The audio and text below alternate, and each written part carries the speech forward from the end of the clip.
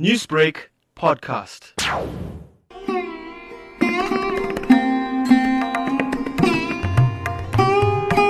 Born and raised in Lenasia in 1945, Dr Yunus Abdulla has a special relationship with India. He says while South Africa made Gandhi a Mahatma, India helped Yunus Abdulla become a doctor.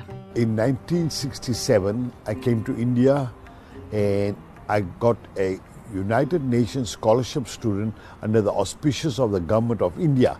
That means the United Nations will give me the finances like a scholarship for my studies, and the government of India became the donor for my medical seat. So I was for 2 years in Bombay, then I came to Delhi.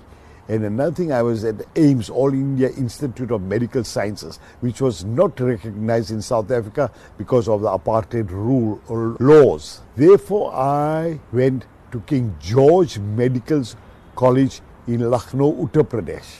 That's how I got my studies. Then the first time I came to Delhi for the Republic Day Festival as a student, we had a body called the Overseas Student Association, and I came here at that time. Dr Abdulla is well known in Gauteng medical circles. He is secretary to the Pretoria Medical Discussion Group that was established in 1960. He is also chairman of the Greater Pretoria Group Practitioners and a patron of Hillside Primary School.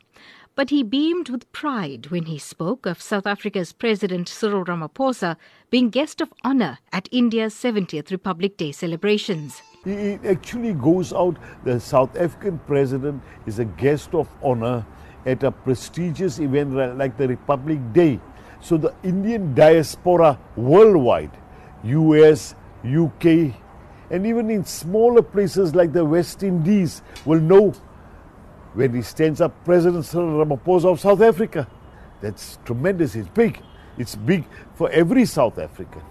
Dr Abdulla, who was integral in driving dialogue to end racism in the medical fraternity, is proud of the fact that 25 years after democracy, South Africa, like India, is a free country. India is a burning example to the world. When you talk of 1 billion people who are going to vote this year, we are going to vote this year in South Africa. And in South Africa also, it's a very important year for elections. Since the dawn of democracy is very, very important. So both are democracies. Ours is a young democracy, active democracy. India is an old democracy.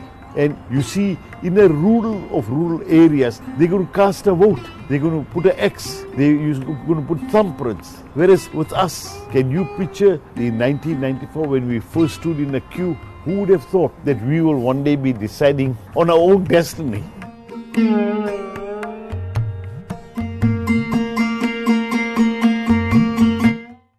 Newsbreak, Lotus FM, powered by SABC News.